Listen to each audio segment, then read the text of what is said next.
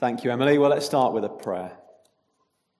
Father God, speak to us now so that we leave here today with something more to believe about you and something to do for you. Amen. Well, there it was at last. He'd searched for so long and he'd finally found it there, buried among all the golden treasure. It called out to him, and so over he went and picked it up. There he is, Aladdin. And of course, knowing what sort of lamp it was, Aladdin rubbed the lamp, and sure enough, out popped the genie. "Your greatest need is my command," the genie said. "Sorry, aren't you supposed to grant my greatest wish?" Aladdin replied. Silence hung in the air. Then came the reply. "Well, I know what you might have thought, but I'm not that kind of genie." At this, Aladdin fell flat, muttering then only the words, "Well, who are you then?" It's a good question, isn't it? Who are you? Sometimes we think we know who someone is or something is, only to find it's quite different. There's something of that in our passage today. It's a good question to ask, isn't it? Who indeed is Jesus? Jesus Christ, this person who's split history, BC and AD. This person still talked about and worshipped 2,000 odd years later, as we're doing today. Maybe you've asked yourself that question. This Christ of Christmas, this worldwide festival that's celebrated annually. I spoke with a man the other day who said he'd accepted that all serious historians acknowledge Jesus' existence, but given that, the question then was, who then is he? Well, Mark's going to be our guide in that journey of discovery that will lead us up to Easter. So turning to our passage this morning in Mark 2, please keep your Bibles open as we go through. It's on page 1003. Great to follow along, just to stay on track so you don't get too confused, maybe even nod off. In fact, in Acts 20, while Paul was preaching, a young lad, in fact, did exactly that. He fell asleep during a sermon and he fell out of the window and died, very sadly. So I think that application is there for us. So let's follow along. So we're in the second week of this new series, Question Mark. Very clever title, isn't it? Do congratulate Edward if you see him. He's very pleased. Now, last week we heard from Mark 1. And we read there, didn't we, this sort of encounter that Jesus had with this evil spirit. But we get a sweep in that chapter as well of kind of what's going on at the start. We read at the beginning, Mark announces his purpose right at the beginning. He says, this is the beginning of the gospel about a person, Jesus the Messiah, the Son of God. And then we get a bit more insight into what this is. The content comes through in verse 15 of chapter 1. The kingdom of God has come near. It's about repenting and believing. Jesus says, repent and believe the good news. And we see his priority through Mark is driven by that. He says in verse 38 of chapter 1, let us go somewhere else to nearby villages so I can preach there also. That is why I've come. So today as we're in Mark 2, we'll learn more about the person of who Jesus really is and what that means for our lives. And the question today that Mark will both ask and answer is, who can forgive sins? It's there in verse 7. Well, let's have a little quick think about what's going on in our passage then. Turning to verse 1, what do we see? Jesus is back in Capernaum. Word about him has begun to spread. People are interested. They're captivated by this person. They want to see what he's going to do next. They know he's been healing people and speaking with this great authority, so they flocked in great numbers to hear him. And our setting here is probably someone's house in Capernaum. This person's likely hosting Jesus as he speaks to this listening crowd. But then as he's doing so and telling people this good news of the gospel, he feels things falling on his head, likely bits of dried mud, overlaid branches falling down. And to his amazement, he looks up, and there, coming through the roof, a man is being lowered down to Jesus. What an incredible scene. Imagine if it happened here today in Chesham at St Mary's Church, even during our service. Just what would our reaction be? Well, we're British, so we'd just look straight ahead. Keep calm and carry on. But it is incredible, isn't it? Just think about the impact that Jesus has had on people in the area. It's so great that this group of men have carried their friend all the way to see Jesus. And so, what do we see? Well, those close to the man, they turn up to hear and see Jesus because they believe that he has power. But no doubt they were slow getting there. It would have been hard work carrying their friend. It would have slowed their journey. And so, of course, when they get there, there's no room. No room, so they resort to these desperate measures of literally digging through the roof. Full marks for effort. But it is this situation of paralysis that's affected this man, and his friends longing for him to be healed have gone to these lengths. Maybe you remember the Olympic gold medalist, Pete Reed, one of the great rowers of, I think, the Athens Olympics. He was a mountain of a man. Well, after ending his rowing career, he returned to serve in the Royal Marines. But then he had a spinal stroke, which very sadly paralysed him from the waist down. An awful thing to happen, especially to a man who'd had such a great career as an Olympic rower, I think finishing up in 2012. Physical paralysis is an awful suffering to endure. So there's real emotion going on in this passage. The friends of this man himself, there's been the experience of these years of shared suffering, the hardship endured, the care given. But now there's hope. They've heard of Jesus' power to heal. So here they are. And as this paralysed man, lowered through the roof, touches down at Jesus' feet, he sees their faith. And look what he says. He says, "My friend, today I heal you from your paralysis so you may live a normal life among your friends and family." Except he doesn't say that, does he? He says something quite different. Look at verse 5. He says, "Son, your sins are forgiven." So first point, if you're making notes, there's a surprising response. A surprising response. Now, culture bombards us with so many needs, doesn't it, through advertising. It's very clever. We can be so easily sucked in that we begin to believe those things that are sold to us online or in newspapers, on billboards. We begin to think we need this or we need that.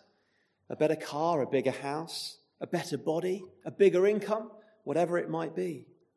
And we get formed by culture as we listen to its voice. A bit like Aladdin at the beginning, no doubt we have a kind of wish list within that we hope a genie will grant us.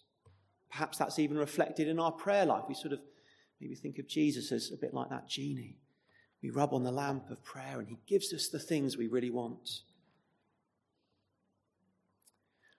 But what if it is a need that truly is legitimate? It's not just a wish, a desire, but a genuine need. Like a need to be cured from a terrible illness like cancer. And yet in the face of that, we're told that there's something more important. That still wasn't our greatest need. Maybe then there'd be an outrage. Not just confusion, but anger. But here with this story of the paralysed man, we see something similar going on. Because as Jesus considers his faith and sees his paralysis, what does he do first? He forgives him his sin. You can imagine the confusion, the frustration, the bewilderment. No, Jesus, no, it's not that. You're confused. It's not his soul. It's his legs, Jesus. Heal his legs. Pins, not sins. Jesus, you've got the wrong diagnosis. Surely Jesus is just a bit dehydrated from the heat and the crowd. He's muttering away pious spiritual nothings about forgiveness and missing the big issue here. But he's not. Paralysis is, of course, a great problem for this man, a great problem for anyone. But there is a greater problem still. His sin. Maybe you've seen the film with Leonardo DiCaprio and Kate Winslet, The Titanic. Well, when that ship sunk, despite having 5 classes of passengers on it, right from the very first class down to steerage, the lists accounting for passengers only had 2 categories: those known to be lost and those known to be saved. You see, for all that life brings, whether wealth or poverty, success or failure, we'll all meet the same end. We will all one day face God and need to give an account for our lives. And Jesus knows that. Now today, maybe we haven't got any great illness, let alone paralysis, but we all share one great condition: the problem of sin. In God's medical notes of each of our lives, it's right up at the top in bold. You've got sin. You've got sin. And so much like a doctor would sooner treat a heart attack than a broken arm, so here Jesus is treating the greater problem of the man's sin. You see, what we think we need and what God says we need are often not the same. Jesus makes this surprising response. He sees the bigger, eternal need, the man's sin, and heals him of that problem first. But look down at verse 6. The teachers of the law, they're not so sure about all this proclaiming of forgiveness. And in a way, their concern is justified, because by forgiving sins, Jesus is equating himself with God. There's that question, verse 7, that's forming the theme of our talk today. Who can forgive sins? And they go on. But God alone. A vital question to consider. Just who is this Jesus who forgives sin? So hearing this, Jesus then acts in such a way that demonstrates his very authority to do so. And it tells us more about who he is as we continue on in Mark into the next part of chapter 2. So this is our second point. We've had a surprising response. Now it's a surprising authority. Maybe you remember the self-declared prophet David Icke, a purple shell suit wearer of the late 80s and 90s. Well, in 1991, David Icke declared that the Isle of Arran would disappear. But it didn't. It's still there off the coast of Scotland. Despite making that great claim, the fact that it stayed and is still here now undermined it. It made him out to be a fraud. You see, where a big claim is made, it's fair that we need some evidence to back up that claim for it to be proved as true. And something similar is going on in this part of Mark 2. Jesus is in a similar situation. You see, these teachers of the law, they're basically accusing him of blasphemy by granting forgiveness, of presenting himself as a fraud. The situation presents an opportunity, but it also presents a conundrum. You see, to heal the man of his paralysis would be a very obvious and visible demonstration of Jesus' power. No one could deny his power if he healed the man of his paralysis. If Jesus is just to say, your sins are forgiven, although that's a hugely powerful thing to do, something the Pharisees are saying only God can do, the problem with that is it's not visible. It's not easy to prove having happened. So what Jesus does is he deals with this problem the teachers of the law present him with by healing the man physically. And in doing so, he proves he's also done the greater, deeper, invisible healing of the man spiritually. You see, he's healed him fully, body and soul. But he's prioritized his soul first. So Jesus does 2 miracles. That question that hung over his authority and power to forgive sin is removed. The claim he's made is backed up by the evidence of him healing the man's body. So what does that mean about this person of Jesus? Look at verse 10. You see there, Jesus says he wants to show he has authority to forgive sin because he's challenged about that. He's challenged by the teachers of the law in verse 7. And having healed the man, the question then remains, who then must Jesus be? And he says there in verse 10 that he is the Son of Man. The Son of Man's a figure from the Old Testament, notably from the book of Daniel, if you've ever read it. The Son of Man is described as a figure distinct from God the Father, one that has divine authority and glory and power and is to be worshipped. And there in verse 10, after all that's happened, Jesus is saying, I am the Son of Man. I'm none other than God in the flesh. And so he has surprising authority. Now, in light of all that, we might think that therefore those who Jesus calls to follow him would all do so immediately because they realize who he is. Look at verse 14. We see this chap Levi. He's called by Jesus and he follows him. So we might think that is how we all would behave. But as we close, we see finally a surprising rejection. That's our last point, a surprising rejection. I am an alcoholic. It's a line that forms the bedrocks of Alcoholics Anonymous. Before any healing and recovery can begin, any member of an Alcoholics Anonymous group must publicly admit that they are an alcoholic. No more hiding away or denying it. There's something about the public nature of the confession of that in the group. It bursts the bubble of denial and allows recovery to begin. Now, we might not consider ourselves alcoholics this morning, but we have our own great problem, each one of us. We have a great problem of sin, and we cannot in ourselves please God. We saw that earlier. Jesus said that, didn't he? Through the way he approached that man who was lowered through the roof. He showed that our greatest problem and need is our greatest problem is sin, and our greatest need, therefore, is for forgiveness. But like with an Alcoholics Anonymous group, we need to admit that. And that's the verse 17 coming in, how Jesus closes off the passage. It's not the healthy who need a doctor, but the sick.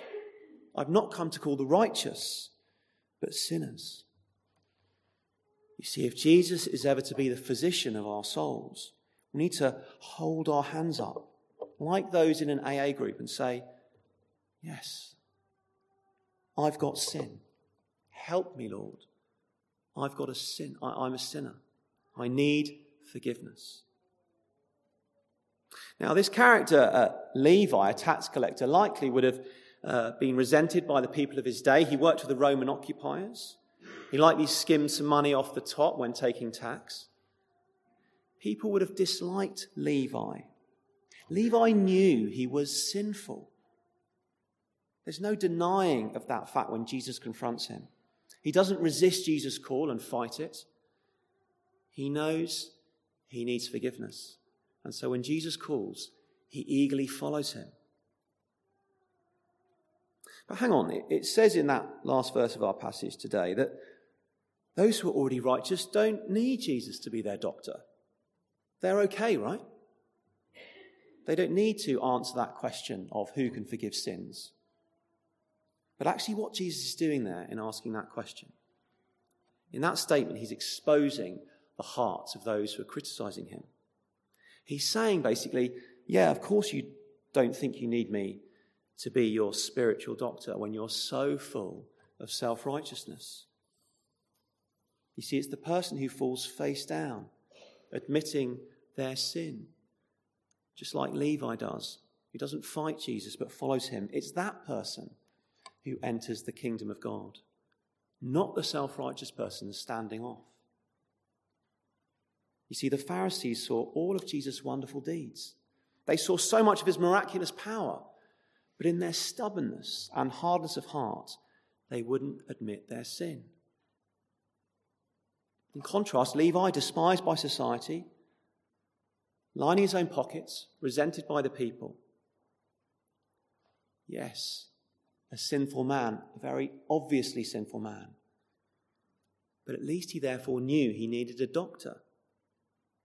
Maybe that question was running around his head most of his life. Who can forgive sin? Who can forgive me my sin?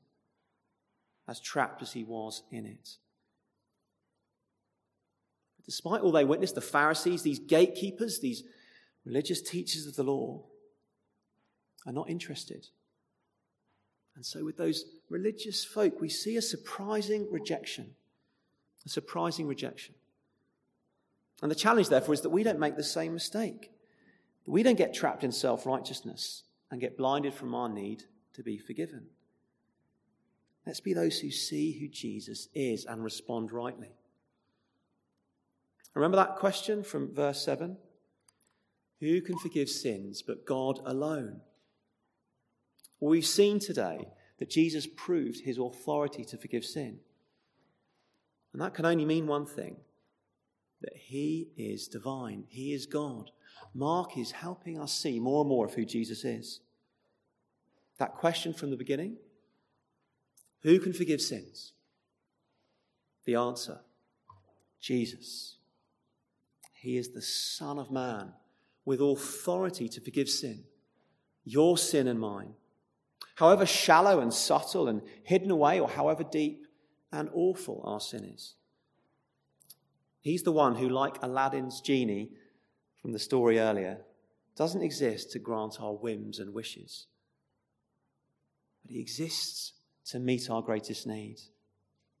He surprises us with a true diagnosis of our greatest problem, our sin, and wonderfully has made a way to heal us of that issue. And as with the paralyzed man and as with Levi, receiving forgiveness of sins, it leads to a new life, one of joy, one of purpose, and of living for God. And as forgiveness is received, it gives us the strength and freedom to forgive those who've sinned against us. That's that dynamic in the Lord's Prayer. So come to Jesus today, perhaps afresh or maybe for the first time, as he diagnoses your greatest need of sin. Come to him for that healing, because only he has the power and authority to do so. Let's close with a prayer. Father God, thank you that Jesus died to meet our deepest need. Help us to see our need for your true healing and receive it in Jesus' name. Amen.